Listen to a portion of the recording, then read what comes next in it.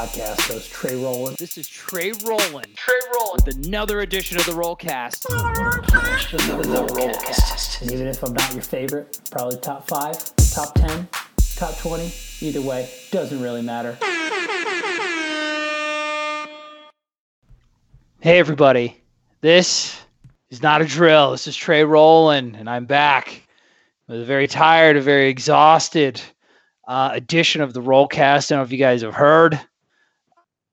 I'm a dad times 2. I have a new little girl in addition to go along with my 2-year-old son, so I haven't been sleeping. I haven't been doing anything other than like being wrist deep in baby feces and covered in vomit.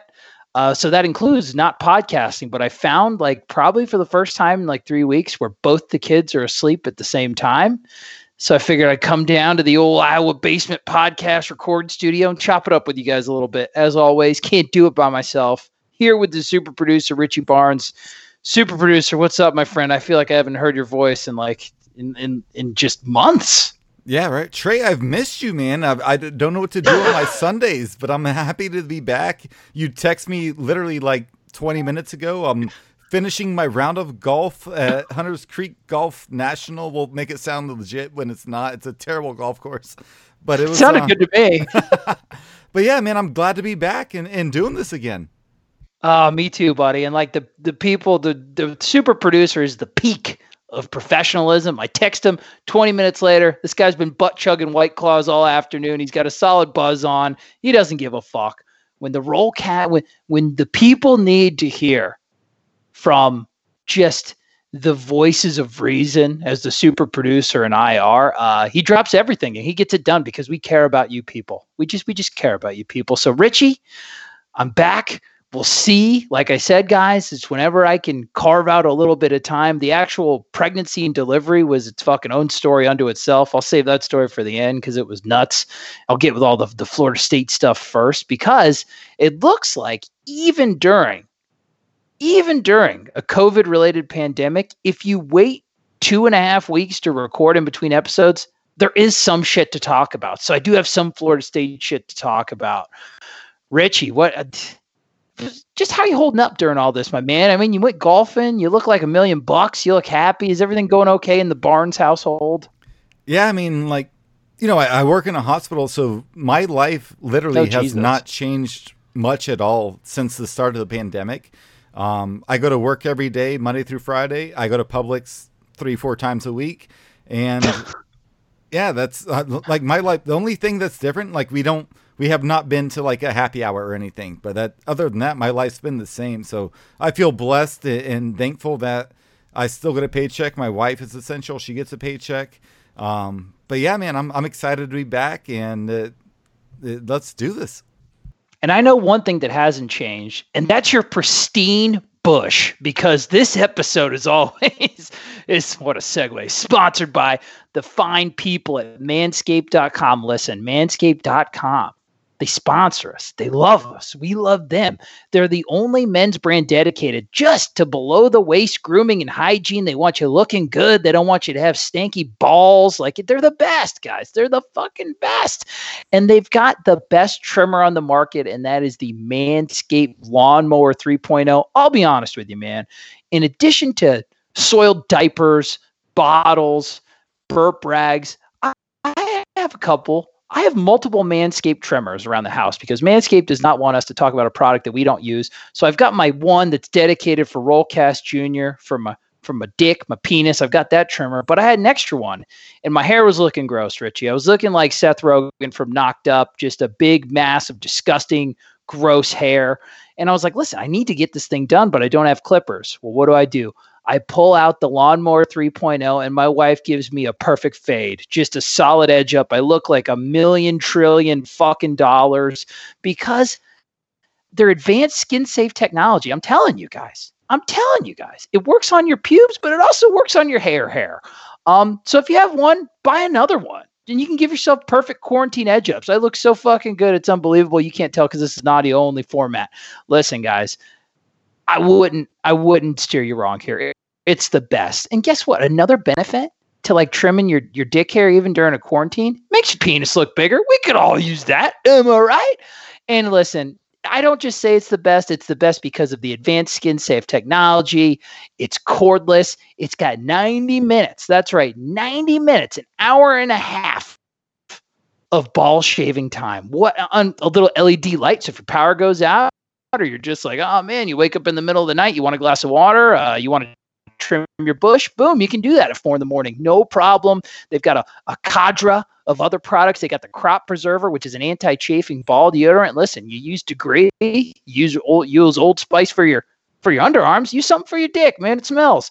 Listen, it's the best. And I'm going to tell you what, 20% off plus free shipping. Oh my God, how are you going to do it? I'm going to tell you it right now. Promo code Rowlcast, ROWLCAST, manscaped.com, 20% off plus free shipping. Promo code Rowlcast at manscaped.com. Listen, become one of the millions and millions of The Rock's balls that will have their life changed. To manscaped.com. We will thank you. Manscaped.com will thank you. But as always, your balls will thank you. And that's the most satisfying thanks of all. All right, Richie, bills have been paid. Let's talk about some shit. Where to begin? Let's start with the positive. Florida State doing some stuff on the recruiting trail. I think last week we got a commitment from 4-star cornerback from the state of Texas, Hunter Washington. Richie, did you check this commitment out? What do you think of this kid? I did, and it seems like, man, our new defensive backs coach is really carrying everybody's weight right now. He's just... he has no idea that there's a quarantine going on or a shutdown, because he is just getting elite. I don't know if I'd say elite, but he's getting blue chip recruits to say yes to Florida State right now. It does seem that like we were always kind of the coaching prowess of this staff, not really in question, man, in my opinion. Mike Norvell got a pristine record as an offensive mind, pristine record as a head coach when you see what he did from Memphis, kind of picking up where Fuente left off and getting that program literally to like the best it's ever been. I think 3 of Mike Norvell's years from like an S&P Plus perspective were better than Justin Fuente's best year ever at the program, kind of culminating in last year. So the coaching chops, never in question. The recruiting stuff, with a staff outside of the 2 carryovers in Odell Hagens and Ron Dugans, there was some kind of questions around how good will their recruiting be? Who are the top ace recruiters on the staff? Who's going to really distinguish themselves? In my opinion, Marcus Woodson might be the best recruiter on the staff, at least from just kind of a result standpoint, not only just getting closing really like blue chip, a 4-star kid like Hunter Washington, but also he seemed to has done a really good job of maintaining the relationships that he's built at Auburn. You know, we'll talk about the recruiting as a whole in a second after this. Just kind of Norvell had some interesting comments. But not only is he recruiting these kids that are highly thought of. I mean, Hunter Washington, I think he had offers from like Ohio State, Texas A&M, just really, really good schools, offers that you want to see. But he's also very good at development. He just had a defensive back go in the first round of the NFL draft to my Dolphins. I think that's how you pronounce the name. Anyway, picked number 30 overall, a kid that I think was a converted wide receiver. So it almost seems like even though Marcus Woodson wasn't the first DB coach hired under the Mike Norvell era, it seems like I don't know if I want to say dodged a bullet, because TJ Rushing has a great pedigree, but I think we leveled up. So I'm happy about that. Hunter Washington, a good kid. I think he's like 5'11", 170. So not like, size-wise, pretty good size. Not like what you'd say like prototypical, not ideal. But I think his strength, agility, fluidity, he hits, which is good. Yeah, less pussies on the defense is always fun for the fans. So that was a good commitment. And what has been you call it a doldrum recruiting period for Florida State. A lot of chatter from fans about, hey, what is Florida State doing on the trail? Not really securing a whole bunch of commitments. There was a lot of momentum at the beginning when you had like Brandon Jennings commit, and then you had Luke Altmaier commit. Then there was another kind of pocket of momentum when you had the Mississippi State defensive line transfer, Fabian Lovett, among some other transfers, and like Jake Slaughter. There was a nice little period that we talked about Fabian Lovett, because he's like fucking kind of not like super committed. It's complicated. Facebook relationship status. Shout out if you guys remember what Facebook is. So we'll talk to that. But Richie, what's been your opinion of the recruiting overall so far of Mike Norvell? Is it where you would expect for a new coaching staff coming off 2 shithole years of the Willie Taggart era without being offered to official visits, or are you a little bit disappointed? On the surface, I think it's been really good considering, the world we're living in. They're doing like Zoom visits right now for the kids. But yeah, man, I think they've done a really good job, and it's hard to tell because I've also heard Bud Elliott on the last Rowlcast said something like they have so many more commits right now than like the last 2 classes combined at this point in time. So it's wild because kids just they want to get a spot somewhere, so they're all committing to places. But I think I'm more happy with what they've done in the transfer portal, trying to get kids in that can immediately help out, hopefully. But yeah, man, I'm very pleased with what we've done because Mike Norvell hasn't had a chance to show off his product yet, on the field, and who knows if we'll get a chance to do that or not. But I'm definitely, they're working. The staff, Mike Norvell, everyone he has, they're working right now, and I'm very excited to see what happens with it.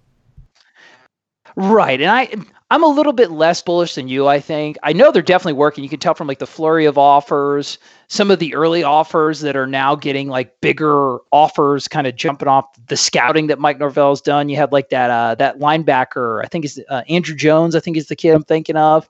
We offered him first, low 3-star kid. What the fuck are we doing? And then boom, you have like a Georgia offer. So then everybody's like, so the guy can scout. And Todd Graham even said, I think it was on an episode On the Bench, he's never had a better evaluator of talent than Mike Norvell because the guy is detail oriented. He puts in the time to watch the film. So I'm not worried about the scouting.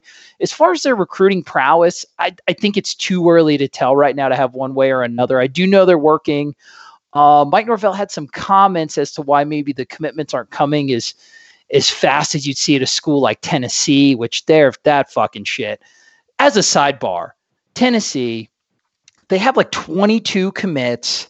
They got a shitload at the same time, a bunch of 4 stars, a bunch of 5 stars. I think they have like 12 3-stars, which is fine. And what Richie was talking about earlier, is it going to be one of those things? You've got like more than like double the normal amount of commitments for this cycle. So are kids just saying yes and securing a spot, picking up a fucking orange checkerboard bag and saying, hey, I'm in the class until something better happens? I don't know. And we'll see. Is it going to be one of those deals where Tennessee's basically almost got a full class in May? How many of those kids are they able to hold on to? Was it the right move to take all those early commitments? I don't know. I know a lot of people have been negative on it. Some people have like this fucking like Jeremy Pruitt like bloodlust, where like all the weird Jeremy Pruitt blood just goes right to the shaft of their penis. They have Jeremy Pruitt envy, which is not something you would think you would ever hear for a coach. I don't know. I mean, I do think statistically it's easier to keep a kid committed than to get kids to commit. So maybe even if they only hold on to like 70% of those guys, if they wouldn't have got to commit in the first place, how many would they have gotten? I think it's an interesting strategy. It'll be interesting. It'll be an interesting story to kind of look back on. But Mike Norvell said that, listen, the reason we're not taking a lot of commitments is because we want to establish the relationships. The relationships aren't where they need to be. We want to meet a bunch of these kids in person. This is our first shot as like the Florida State staff. So we don't want to offer, we don't want to set an offer, get a kid a commit, and then like pull the classic like Nick Saban-y Alabama thing and push him out at a later date. So we'll see. Is that really what's happening? He said that he had a bunch of kids that wanted to commit that he told to hold off until he felt the relationship was stronger. Hypothetically, so you wouldn't have a kid commit and then you think you have a spot filled in your class and then he decommits in October and you got to start the whole cycle again with a lower talent pool. That's the reasoning behind it. Is it the truth? I give him the benefit of the doubt. I think it's the truth. Is it the right strategy? I don't know. That remains to be seen. Hopefully it's one of those things where once the commits that we do get, these guys are rock solid. We don't have to worry about like a rash of like the rash of the predicted decommitments that are coming later. I will say that there was, like I said, so long story short, I'm open on Mike Norvell's recruiting prowess right now. The class is, I think, like 41st in the rankings. However, they only have 6 commitments.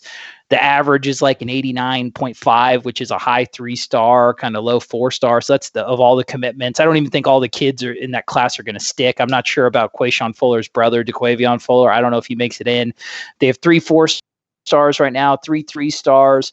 The quarterback, Luke Altmaier, started off as a 3-star, now is a high 4-star, not high 4-star. He's just a 4-star on the composite. Saw a big rankings boost in the ESPN rankings. I think 24/7. We'll wait to see what they do in their latest like rankings update. But I think that's a positive story because a kid that Mike Norvell was on early, immediately identified as quarterback 1. Closed on him, and now the rest of the industry and the rest of the coaches are catching up, which like I think is I think it's a positive sign. So we'll see. I don't know what to think yet of Mike Norvell as a recruiter. I am very bullish on him as an evaluator of talent, and I know they're working their ass off with all the offers. So if that's why everybody's a little, I don't know, their buttholes are a little puckered from the low number of commitments that we're getting, there was some coach speak reason given to it. Speaking of more of kind of the recruiting before we move on to like the transfer stuff, there were some crystal balls kind of flying in the other way. And in the age of quarantine, with literally no live sports going on besides Dana White, God bless your soul for just pushing through and just offering cage fights in this fucking hellscape of a time. I don't know how ethical it is, but I will say that I'm not too good of a person to not watch them. I watch every single one. But in this age of no sports, crystal balls from 24/7, it's like manna from heaven, just like dropping down. And we're just like little guppies, like waiting for our fish food. Like, give me all the info. So we did have some crystal balls fly in for Florida State. Balls flying in. Great. Defensive end, Chambray Jackson. He's a 4-star from the Orlando area. I think he plays for Boone High School. Tight end, Michael Trigg, another 4-star. Josh Newberg put in a crystal ball for Amari Harvey, who is the 4-star defensive back from the Tallahassee area. There's been some other offers that have gone out in this time. Mike Norvell expanding the board at offensive tackle. The Alabama offensive tackle, Rod Orr, who's been mentioned multiple times on the Rowlcast, other podcasts, that was an offer that's highly praised.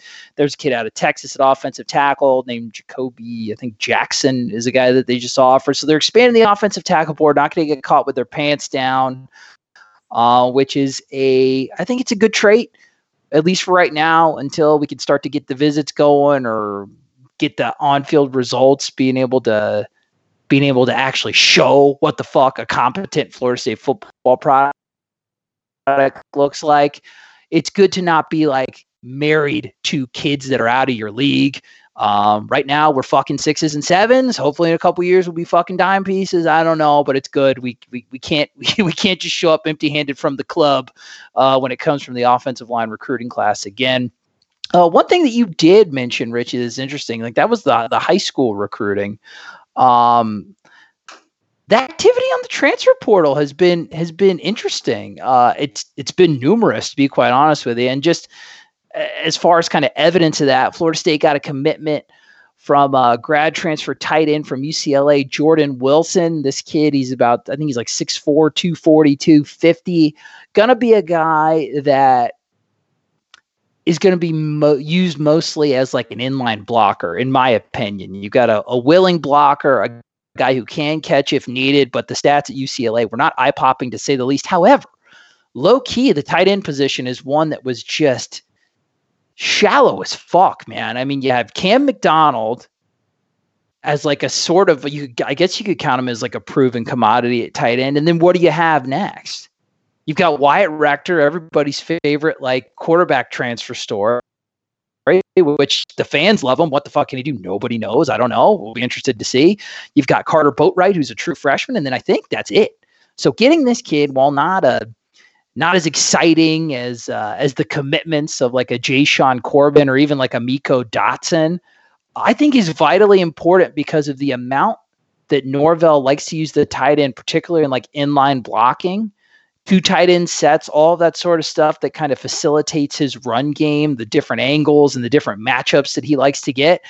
Having some tight end, some bodies out there, that position is vitally important. This kid may be the best blocking tight end, like starting day one on the roster. So I think he's gonna play a significant amount, like 200 to like 400 snaps this year. He'll be the clearly defined tight end 2, maybe the number 1 like tight end when it comes to like running situations. I don't know, but I thought it was a good pickup. A lot of people were bitching about it because people like to bitch. What do you think about the pickup, man? Were you? I mean, did it register for you at all? Were you encouraged? What do you think?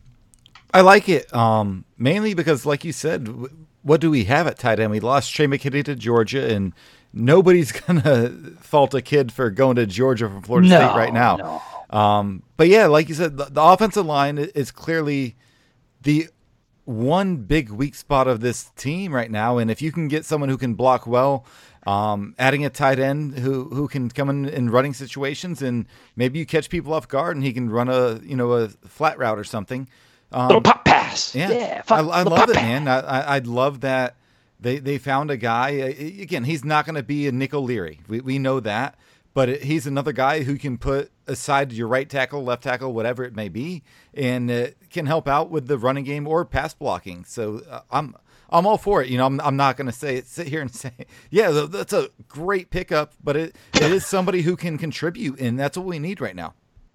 Listen, we are not going to blow smoke up your ass about a tight end depth transfer from UCLA. We're not going to do that to you here on the Rowlcast.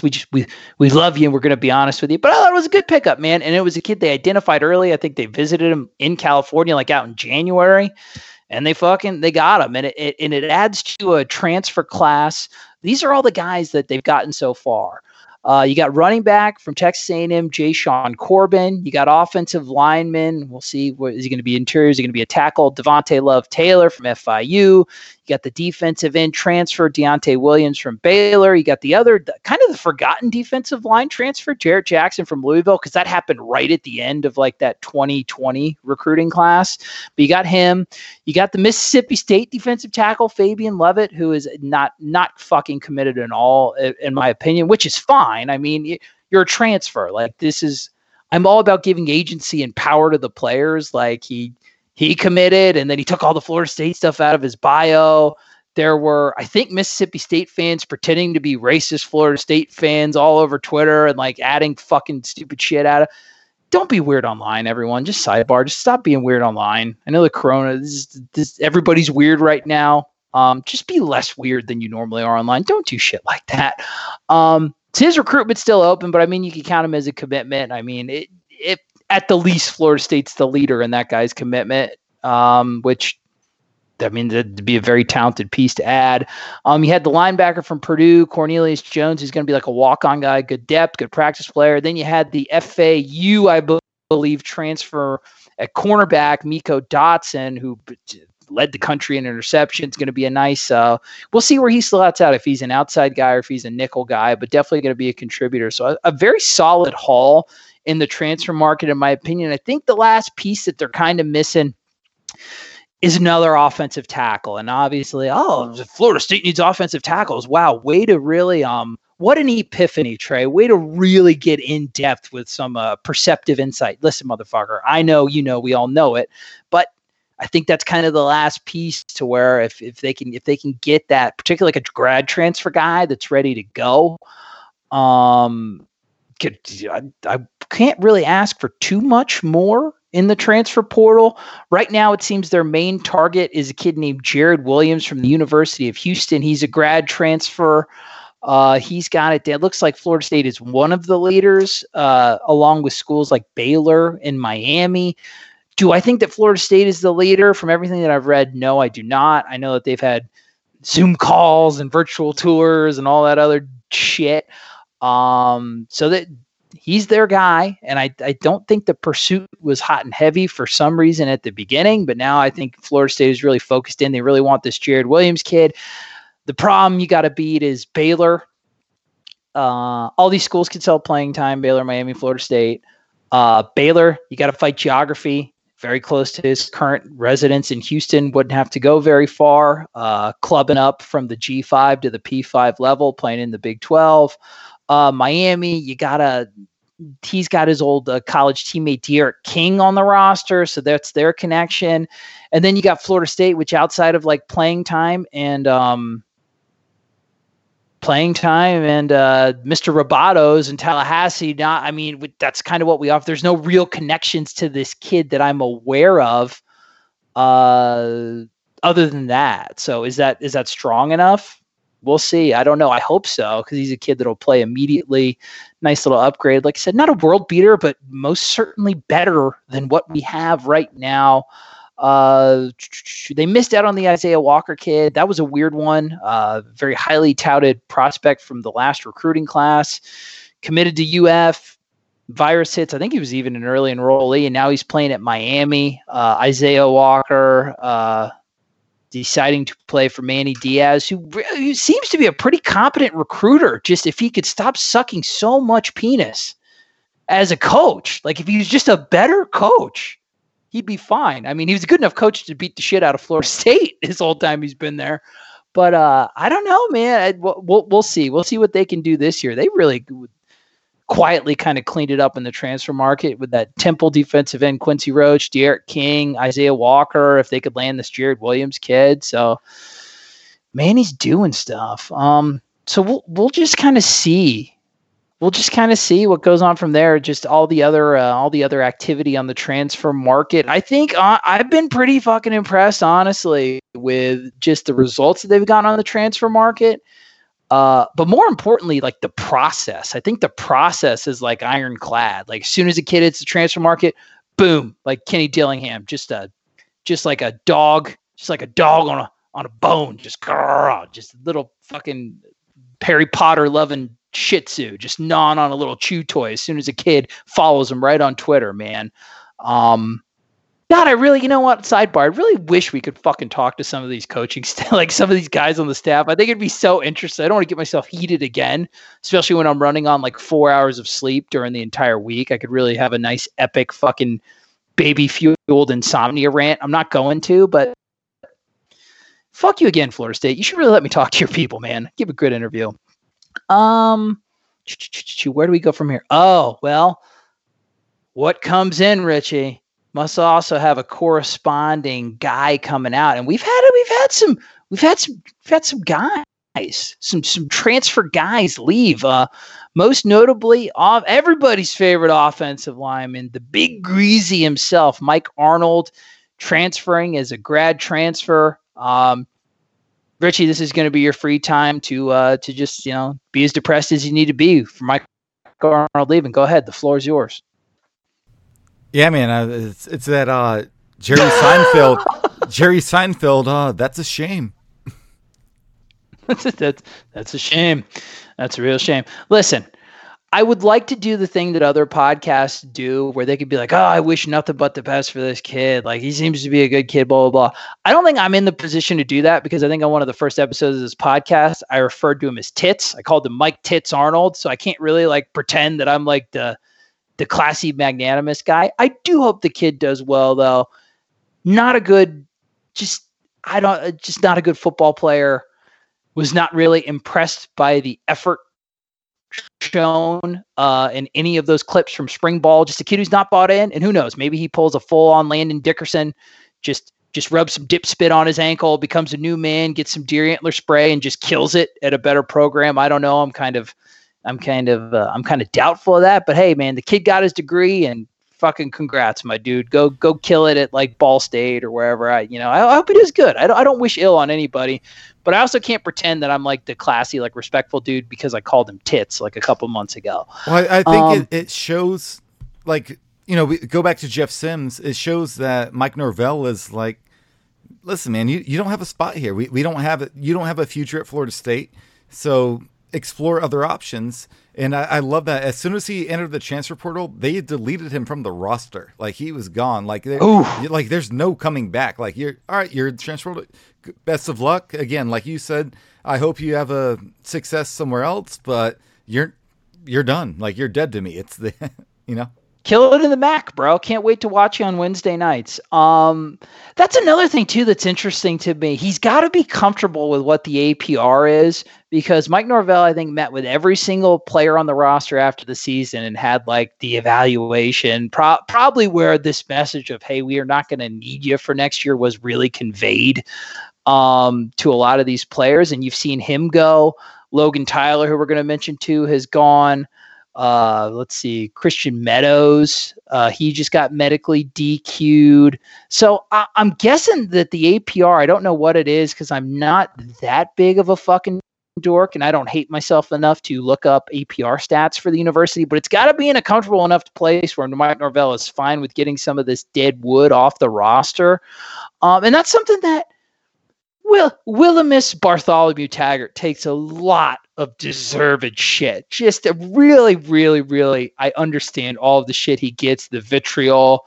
I do get it. But in this one instance, man, the academic work that he did during his tenure, getting these assholes to go to class, it paid off. They had the highest team GPA, I think, ever this year. It was like a 3.13.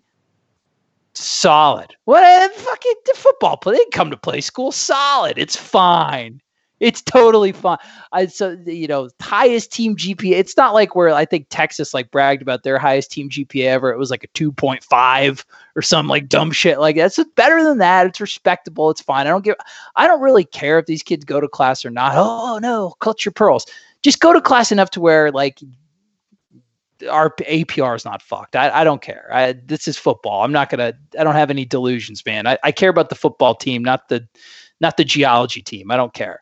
So they went, Willie Taggart did the real legwork in getting the APR, which was just in shambles, to a level where Mike Norvell can churn the roster a little bit 2 years later. So to that credit, good for you, Willie Taggart. Props, my friend.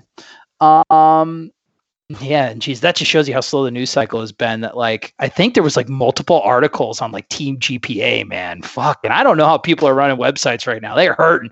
They are hurting for shit. But anyway, I mentioned Logan Tyler, punter, transferring from Florida State to Arizona State. Yeah, he's just trying to fuck. He's just trying to fuck. So I mean, I respect that. Like, just. If you're gonna be a football player, if you're gonna use the punter clout to fuck, Florida State to Arizona State's a fine move, my friend. Enjoy the desert, and party it up. You're gonna have a great time. Looks like, I guess that means Florida State, we're all in on the Aussie, right? On the Alex Mastromano, right? Fucking right. Forster's Australian for punter, right? Like, is that gonna be our punter next year, Richie? I wanted to do an accent, but I really don't know. Like, I love the idea of having an Australian punter, so I'm all in on that. And yeah, I mean, we knew Logan Tyler was not going to be a part of the program moving forward. Like you said, man, Arizona State, elite choices if he's just chasing pussy. So good for him. That's right, Tyler, Australian for bitches. God, see, I love doing Australia, and of course, a perfect time to talk about our Australian punter. I think it's like Pacific Islander Asian Heritage Month. So that'll be great. Shout out to our only Polynesian player, Lawrence Toafili, who's great. He's like you get Australian punter. You get like a questionable, like a guy who I guess is Polynesian as a running back. And then you evolve to the final form of just a big fucking fat, just eats mayonnaise out of the jar Samoan defensive tackle with just a ton of vowels in their last name and apostrophes. That's the final form of Florida State, when we have a guy like 6'1", 360, Spika Sovialato Uilalele. That's what I eventually want Florida State to get to. I want that big motherfucker. Just I want a Samoan defensive tackle so bad. So we're on our way to get there. But Logan Tyler's gone.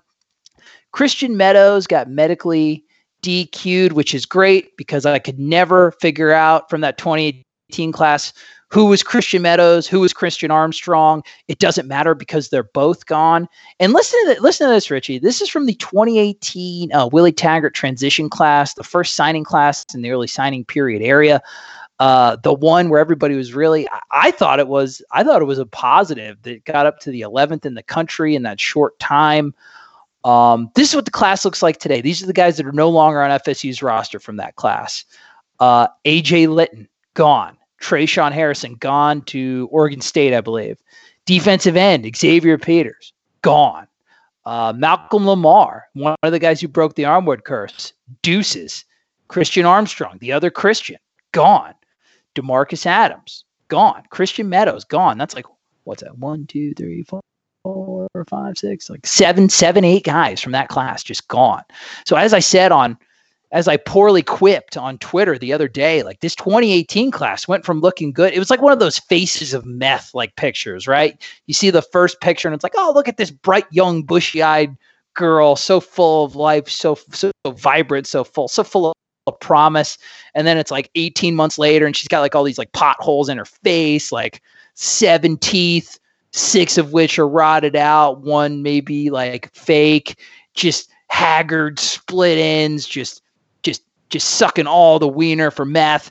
That's what our 2018 Florida State recruiting class looks like now. It looked great at the beginning, and then I'm guessing that the time crunch of not being able to like evaluate all of these kids properly, just kind of going off the recruiting site rankings a little bit, came to bite us in the ass, which once again, it sucks. It's going to hurt the program a little bit long term because that was a recruiting class that, while a little bit below the Florida State standard, still statistically ranked higher than the Willie Taggart's other class, but it might end up being a worse class. So what is going to be the ramifications of that later on? I don't know. Is the 2018 recruiting class, the attrition, the bust rate, is that the reason why Florida State's more than normal activity in the transfer portal this offseason? It'll be something to watch. It'll be something to watch, specifically when we start talking about like depth issues and things like that. Any thoughts before I'll talk about the NFL draft just for a little bit before we get out of here, Richie? Any other thoughts on recruiting, whether it be high school, transfer, any other things that's on your mind right now, my friend? No, I think you pretty much hit it pretty well, and it's, it is what it is. I think the good thing, Florida State, and people hate to hear this, but we are in the ACC, so we still have one of the top 4 or 5 talented rosters in the conference right now. So there's no reason you can't, 6-2 is not out of the realm of possibility in the ACC.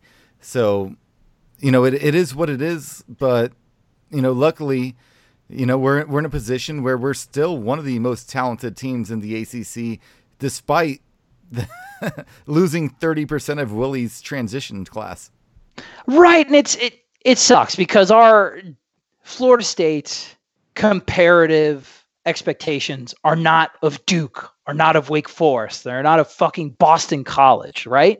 But so we're comparing ourselves to the Floridas, the Clemsons, the other powerhouses, teams that have won national championships in the past like 20 years. Sorry, Georgia, you actually don't count in that conversation, but you're recruiting like you have. Anyway, but those are the expectations that the fans have, and with the amount of investment that Florida State puts into the football program, those are the right expectations to have. When you look at those, comparing it to those programs, not even close. Not even close as far as like roster talent and recruiting style. But when you compare it to like I said, the Boston Colleges, the Wakes, all those other teams, the teams that we have to actually play most of the time, we got enough guns to whoop their ass. So it'll be interesting. It'll be interesting to see, like, what is Mike Norvell going to do with a kid like Warren Thompson, highly recruited, underdeveloped? What's he going to do with a mercurial guy like DJ Matthews? What are you going to do? A 5-star kid like Akeem Dent, largely played out of position last year, is going to get some competent defensive backs coaching. Kalen Laybourne. Kalen Laybourne, another guy, like fucking, is he on the team? Is he not on the team? I like these guys that are so talented that you've gotten shit from. What's Florida State going to look like with some coaching? What's Florida State going to look like with some coaching in the weirdest offseason in the history of college football? I don't know. But I think that's what, for a fan base that's just battered and beaten and doesn't want to listen to anything good for good reason, right? Sold a boat of dreams during the Willie Taggart era. I think those are things to legitimately get excited about, people. So we'll see. What does that translate into wins, which is what anybody cares about? I don't know yet. And I don't think anybody else legitimately does either, no matter how much they want to pretend. We did, since we've literally been off for like a year, I missed the NFL draft. Doesn't matter because Florida State University basically missed the NFL draft too, because we got one guy drafted. Cam Akers went to the Los Angeles Rams. I think that's going to be an awesome fit, like a Todd Gurley replacement. Thank God that NFL scouts could see what we saw. Just poor Cam Akers running for his fucking life, accosted by D1 athletes all over the field, no time to breathe, no time to think, just survival running, and still somehow able to get production. I'm glad that NFL draft scouts were able to see that and be like, oh my God, this poor guy, come to us, please. Like, come here. Like that Rick James meme, right? Where he's just like beckoning the people to him. Like, come here, Charlie Murphy. So come here, Cam Akers, come to LA. I think he's going to have a great NFL career. Very talented dude. Going to unfortunately go down in history as one of the most wasted prospects in the history of Florida State football. Just came to Florida State at the wrong time through no fault of his own, man. Great running back, worked his ass off, a leader, did everything that we asked him to do, threw the ball, ran the ball, just Booby Miles did, and he can't pass. Just he did everything we asked him to do, and he got rewarded by being drafted, and nobody else from the team did. There's some undrafted guys. Stanford Samuels III, he went undrafted to the Packers. That's funny because I think like 2 years ago, people were predicting to be a first-round pick. I'm not going to talk too much shit about him because I liked his dad a lot. His dad like dented in like Roscoe Parrish's chest, so that's always fun for me. So no Stanford Samuel slander here for the version 2.0 or version 3.0. Gabe Neighbors, who I thought ended up distinguishing himself a little bit in the at the tail end of the Willie Taggart. He goes to the Chargers. Levante Taylor goes to the Rams. That'll be a fun fit, man. All talented guys. Neighbors, I'm not sure what his recruiting ranking was, but Stanford Samuels III, Levante Taylor, all like super blue chip guys. It'll be interesting to see what they can do in the NFL. Once again, just a testament to the lack of development that you only get one of those plethora of 4 and 5 star kids to get drafted. Really just not such a far cry from what we saw in 2013 and 2014. The development just hasn't been there. I think that trend is going to change next year when you got kids like Marvin Wilson going into the draft, Corey Durden. I think Florida State's definitely going to have more than one guy drafted next year. So we'll see, man, possibly even more if the Norvell staff can develop like I think they can. And that was a fun story of the draft, seeing all the Norvell staff guys that got drafted instead of Florida State dudes. You had a Mississippi State linebacker, Willie Gay, got drafted high, even with like a plethora of apparent like character concerns. That was a Chris Marv guy at Mississippi State. Antonio Gibson, the Memphis slash dude, the wide receiver running back who I loved watching. I love in all those like Memphis games, it was whoop that trick and watching Antonio Gibson do stuff were my two highlights of like watching Mike Norvell coach at Memphis. The aforementioned Noah Igbinoghene, man, I fucking crushed that shit. The Auburn defensive back who my Dolphins took in the first round, picked 30, a kid who was like converted from wide receiver. Marcus Woodson doing work there. Lucas Niang, the offensive tackle, coached by Chris Thompson, he got drafted. There was like a Tulane offensive lineman that got fucking drafted. An Alex Atkins guy. It was great, man. And a lot of those guys went in the first 3 rounds.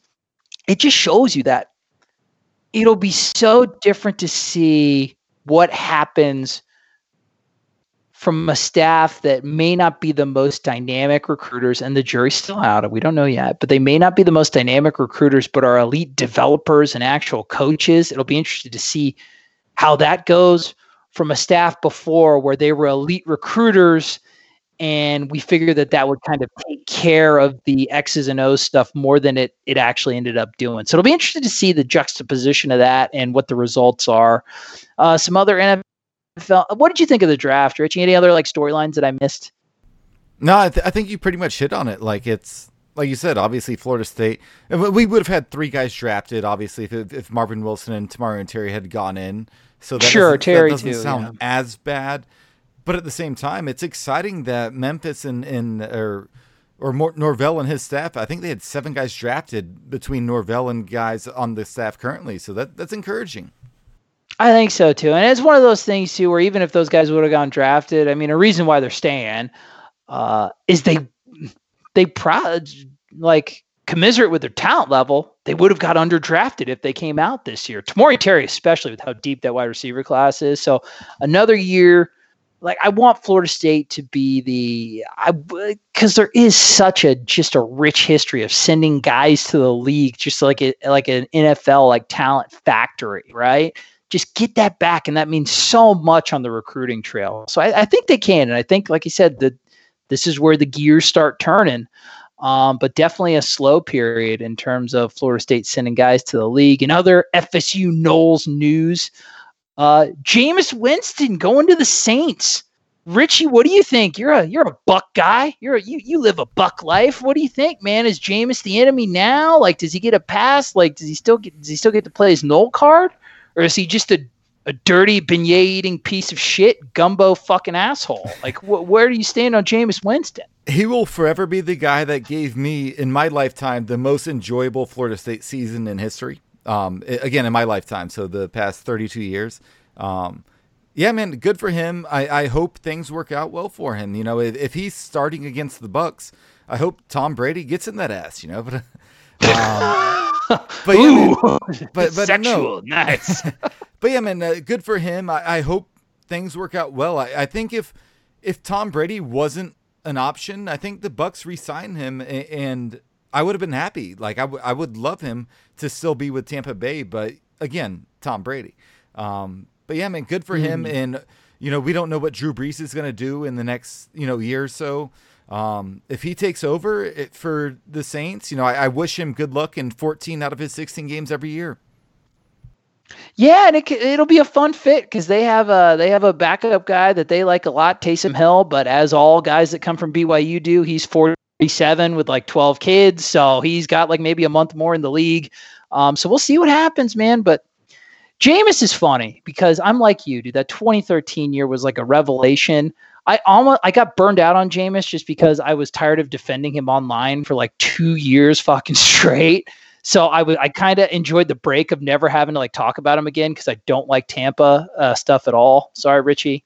So I was just like, I want him to do good, man. Like a top 5, top 10 player at Florida State of all time, arguably the greatest quarterback of all time. I want him to do good. So we'll see. He's gonna have competent coaching. So we'll see what he does. Chris Thompson, he's going to the Jags on a 1-year deal. Fuck, I love him, man. Chris Thompson's a great dude. And I just want him to go somewhere where he's going to get the appropriate amount of touches for his talent level. Every single time he touched the ball in Washington, he did stuff with it. So shout out to Chris Thompson. Yeah, man. So outside of Dalvin Cook and work done, he's my 3rd favorite running back ever at Florida State. Like, I was lucky enough to interview him several times because I was working with Noel Digest and the FSU when he was at Florida State. He was just the nicest dude. Like, and I remember a story. So I'll give you this. Do you remember Dakota Watson? Yes, I do. Yeah, so he had like a 12-pack, and he was just a beast. And one of my favorite stories I've ever heard of Chris Thompson was his first practice at Florida State in pads. I was interviewing Christian Ponder, and he's like, yeah, man, we gave the ball to Chris Thompson, and he just tried to run over Dakota Watson like his first carry, awesome. Which was amazing. And he's a nice dude. And people don't realize that. I think it was 2012. Yeah, 2012. So that Clemson game, he was a beast. And people don't realize, man, if he didn't get hurt, he would have been Florida State's first 1,000-yard rusher since work done in '94. And he was an amazing college running back. Super nice dude, and he's actually a sleeper in fantasy leagues with the Redskins, man. He would just put up numbers. So good for him. I'm not a Jags fan, but I will definitely be a Chris Thompson fan, rooting for him to do well. He's awesome, dude. And there was a play, I forget which Miami game it was. I wrote, I contribute to Tomahawk Nation time to time. We did like a top 100 play series. There was I forget which year the Miami game was, but he ran for a touchdown, got it called back. And I think like the next 2010. play, I remember. Yeah, immediately like ran another fucking touchdown.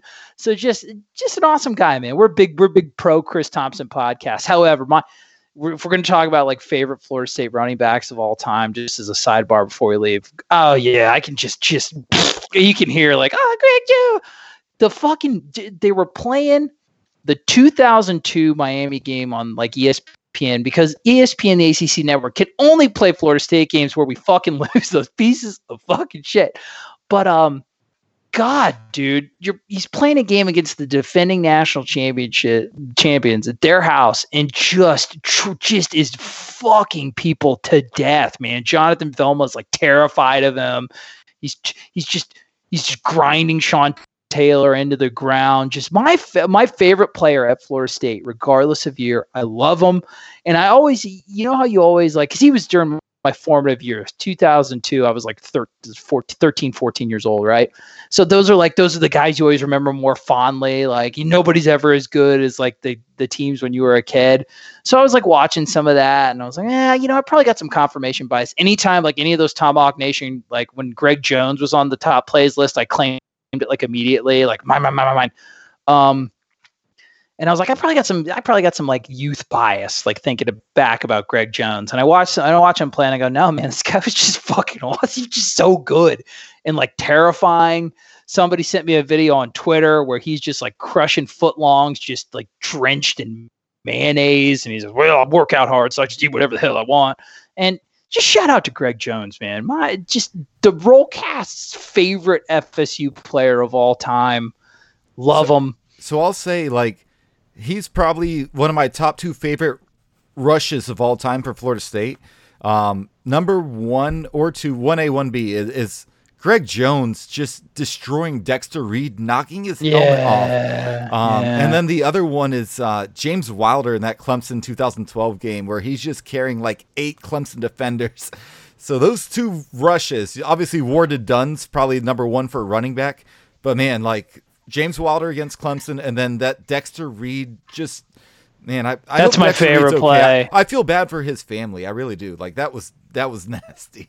I've written so many, like, I feel like I've written 3 stories about that play on Tomahawk Nation. But the thing that people don't get about Dexter Reed when he was at USC, he was like an all ACC player. Like, he was good as shit. Like, he got drafted, and yeah, he was awesome, and he just got ultra bitched, and it was. Those early lost decade teams were so good.